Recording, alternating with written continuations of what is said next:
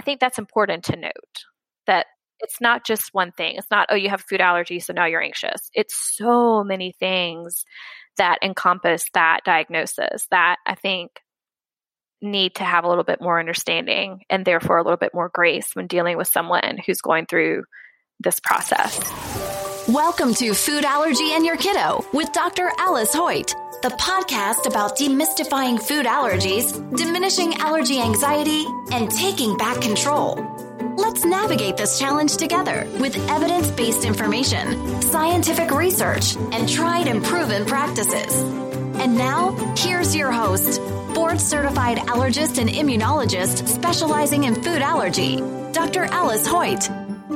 Hello and welcome to the Food Allergy and Your Kiddo podcast. I am your host, Dr. Alice Hoyt, joined by my co-host Pam, and we are on episode 2 of our 4-part series on the article Parents of Children with Food Allergy. And this article, as we discussed in the episode prior to this, so if you haven't listened to that one yet, go back and listen to that one because we're going to dive right into Pam's and my conversation. But what this article is talking about is the anxiety that comes along with having kiddos with food allergy, also the need for resources, and living with food allergy being a journey. So those are the 3 themes discussed in the article, Parents of Children with Food Allergy. And y'all, I'm very excited to share with you that this is now a 4-part series because we have divided this into 3 episodes of Pam's and my content discussing the fantastic article, but then we also interviewed the author just a few days ago, and we will be sharing that as our episode 4 of this fantastic series that, look, if you know somebody who was recently diagnosed with a food allergy or even somebody who has been living the life of food allergy for decades now, this is a series that has got to be shared because so many people I'm finding are reading this article, listening to this series, and just nodding their heads. Yes, yes, yes. So let's dive back in to my discussion with Pam on this article, Parents of Children with Food Allergy. That kind of brings us to the next theme number 2, a transformational journey. And this really talks about how the path a child, a family takes is on. They're not choosing to take this path. No. Like this is the road. Yeah. This is the road. We don't want how they navigate it and the different sort of sub-themes that came out of this. Super interesting. So the transformational journey they talk about, a child diagnosis of food allergy started a transformational journey is what the authors are saying. And 4 sub-themes emerged. The waiting game, which is that period of unknown. The second was a loss of normalcy. So a big change of what previous life looked like, which we'll talk about that. 3, strained relationships and mistrust. And then 4, financial challenges. So in some diagnoses, non-food allergy diagnoses, you receive the diagnosis, you say, okay, we have to take this medication now. And maybe it's a diagnosis where the medication is going to make it better. Like say you have an infection on your finger, take a medication, and then that's that, or maybe you have some other diagnosis, you have to take a medication or you have to have a surgery. And there's a journey. And in some cases, when it comes to medical conditions, it's for a finite period of time. Recurrent tonsil infections, antibiotics, finally you get your tonsils out, whatever the case may be. And then hopefully the plan is that journey ends, right? Right. But when it comes to food allergy, at least right now, for many, many families, it is a journey that there's not necessarily a clear end in sight. And so it's constantly bringing in new new experiences, which brings it can certainly bring new successes in managing certain Sure. aspects, but it also very regularly brings new challenges. And some of those challenges really are these 4 sub-themes that they're presenting here. So let's talk about the first one, the period of unknown. What did you think about that? For me, at least in our food allergy journey, I think that period of unknown, where the author here talks about speaking to the parents saying, oh, well, our diagnosis happened, or, Bobby Sue ate the cracker. She had an allergic reaction. We went to the pediatrician and we told the pediatrician. And then from there, it was a long waiting game until they got to actually see a specialist. We did wait a while. I think we waited a year. And I think that was just, lack of education on our part that we should have gone right away. At the time I thought, okay, well, in a year we'll reassess and we'll see where it goes, So for me, it took a long time to sort of go from, oh, she's allergic, here's an EpiPen, to, oh, she's allergic, let's do all the testing, let's do all the things. But it wasn't like I was seeking it. So for me, it wasn't that part of the waiting game. I understood it because you never want to get a diagnosis and then not get answers right away. But it wasn't necessarily my experience. But I can definitely see, especially in larger cities, because I live in a small town, and my dad's a physician. And so I feel like I'm very fortunate to have access, to medical teams a little bit quicker maybe than just a, regular, I guess I say that in air quote, person. But it's, I think of other times where we've had diagnosis. For instance, whenever our daughter had an allergic reaction and we weren't quite sure what caused it, we wanted to go see a specific food allergy specialist. And that took a while. It took about 6 months. Maybe it may have taken a little bit longer. And that waiting game was a little scary, to be able to go and do a food challenge and the wait that took. It's just so disheartening. It's just think of, whenever your favorite TV show is fixing to start and you're sitting in front of the TV, for 2 minutes prior, you're like, come on, start already. And it's that same feeling of let's get it done. Let's get it over with. So I do think it's a very real,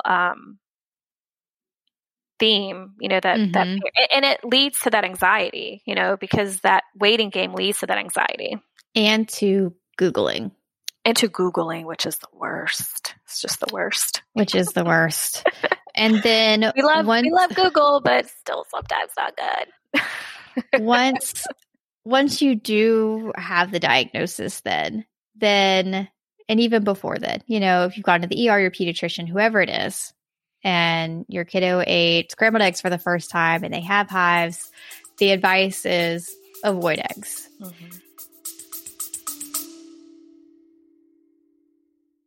Hi there, this is Alexis from the Hoyt Institute of Food Allergy. Did you know that the Institute is the official sponsor of the Food Allergy and Your Kiddo podcast? And did you also know that you are now able to connect with Dr. Hoyt directly? That's right. We are now offering food allergy office hours for parents.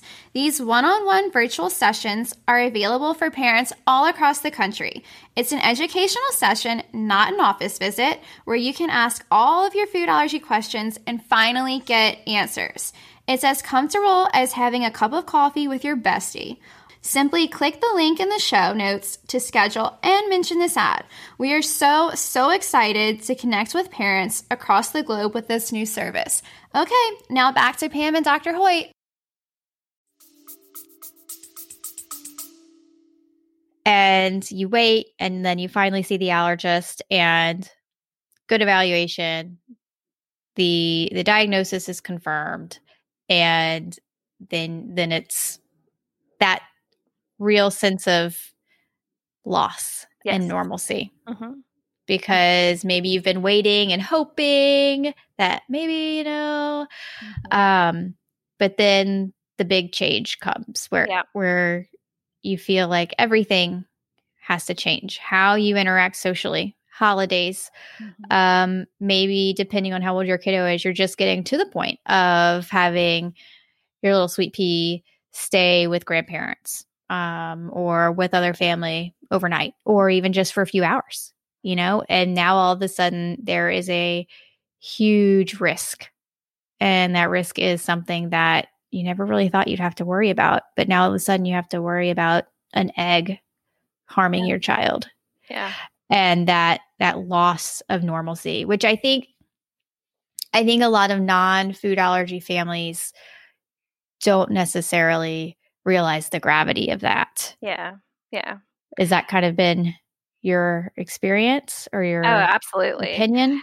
Absolutely. That's definitely one of the first things once you kind of come out of the clouds that you realize is going to happen, is that you no longer have that normal.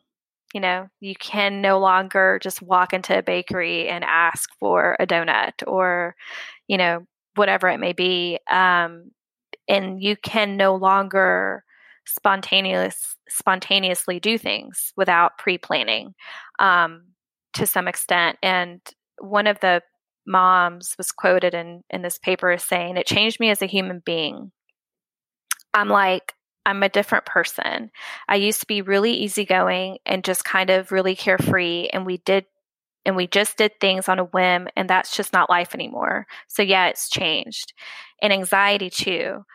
I wasn't really an anxious person before. I don't think every single moment has to be calculated now, every moment. And she ends that with a quotation mark. And it's so true. An exclamation mark. And it's so true. It's so true what she said, that I really, don't know what else to add. I feel like life is better now, I feel like I've come out of that sort of anxiety circle. Yes, I still worry. Yes, I still have anxieties, but I've come out of that initialness. And so life to us seems very normal.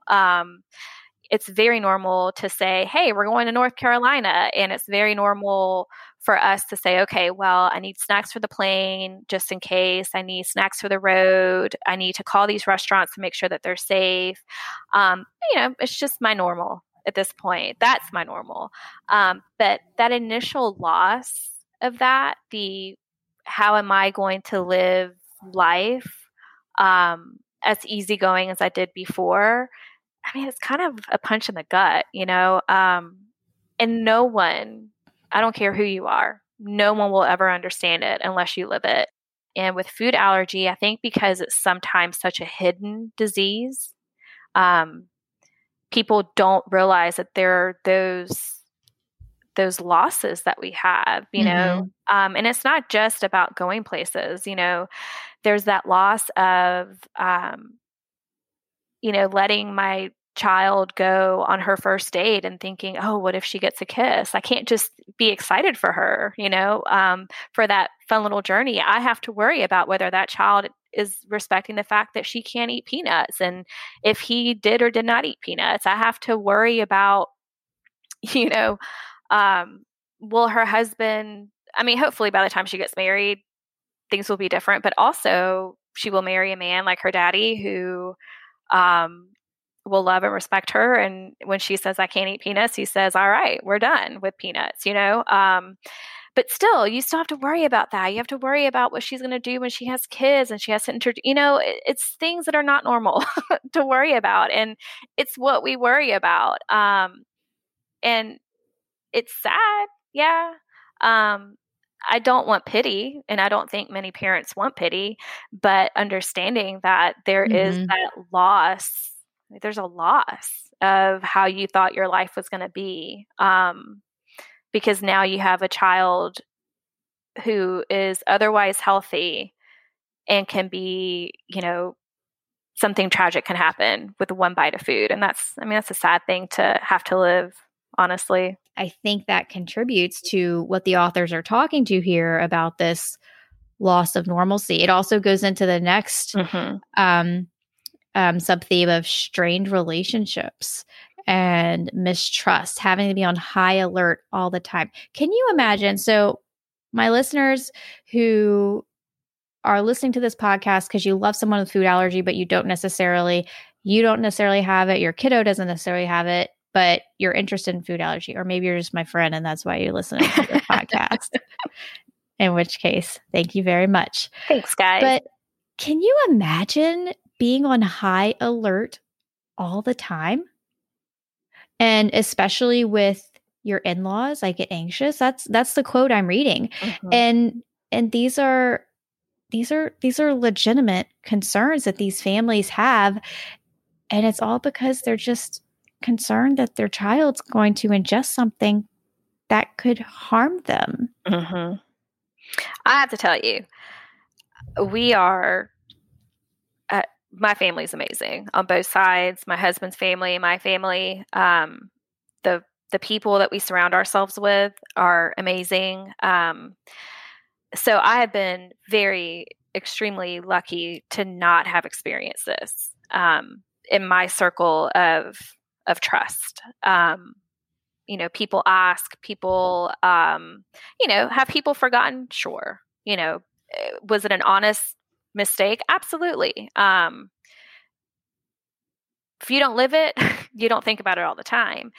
But I cannot, for the life of me, imagine if we didn't have that support. And my heart breaks for those people who, because of a food and others' lack of understanding and empathy, have to break away from relationships.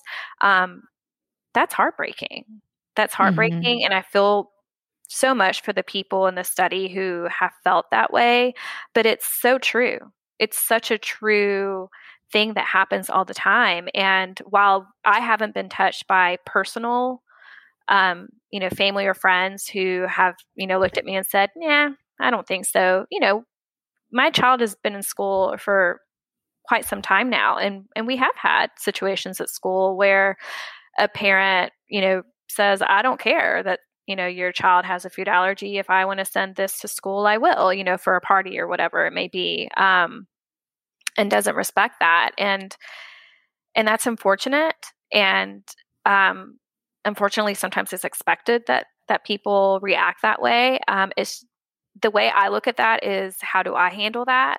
And I've always been in every situation, whether it's at home or on a vacation or at school, I always try to make sure that my child is not more important than your child's needs, right? Our food allergy does not make your son's or your daughter's inability to eat anything except peanut butter,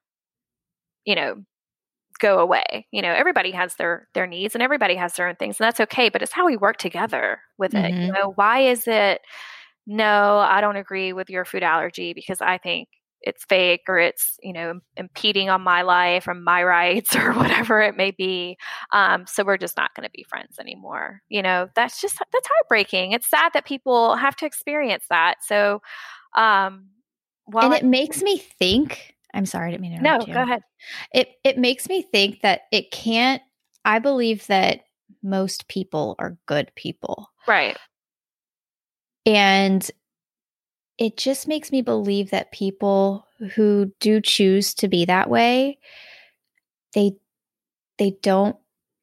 must not get it. Yeah, it can't be that they're just like bad people. It's just they don't get it, and they don't get it because they don't live it. Yeah. And it is, I keep coming back to, like, it's a bonkers disease because it is. It's just it's not something that's been known for a long time. Pam, I sent you that article the other day from Dr. Platts-Mills on the allergy epidemics. Right. And he talks about how new allergic diseases are, and they are new. When we look back in the Bible, there's not really a lot of food allergy. There's plenty of infection, right? But not so much food allergy. And poor Job. Job had everything. Poor Job. But he didn't have a kid with a food allergy, right? Job. So it's a real thing, and it just the other thing it brings up, especially regarding peanut butter is such a if you don't have a food allergy, a peanut allergy, it's a very nutritious food. Right. And it's a very economical food. Mm-hmm.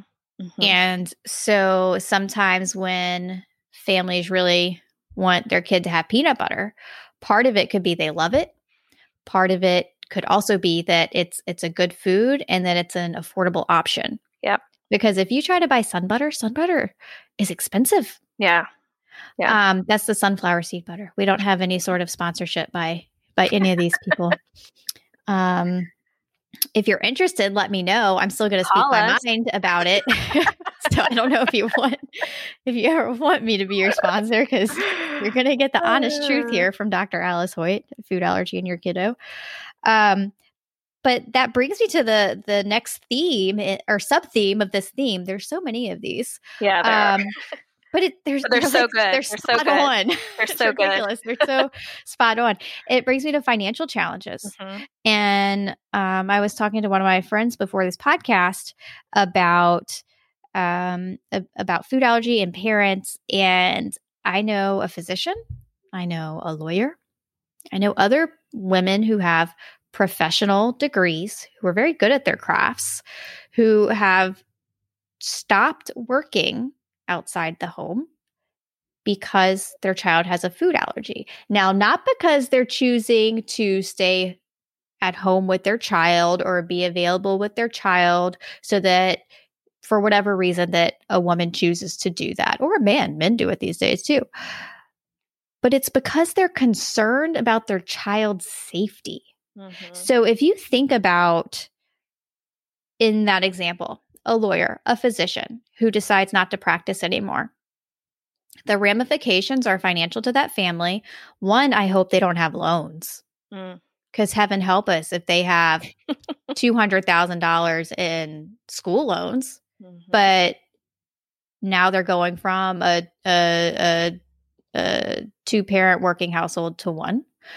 Managing that, the stress that just comes with financial issues. And I think financial reasons are one of the top reasons for divorce. Yeah. Right. In general. But think about the people, the patients, or the families, the people who need counsel, who need lawyers, who need physicians.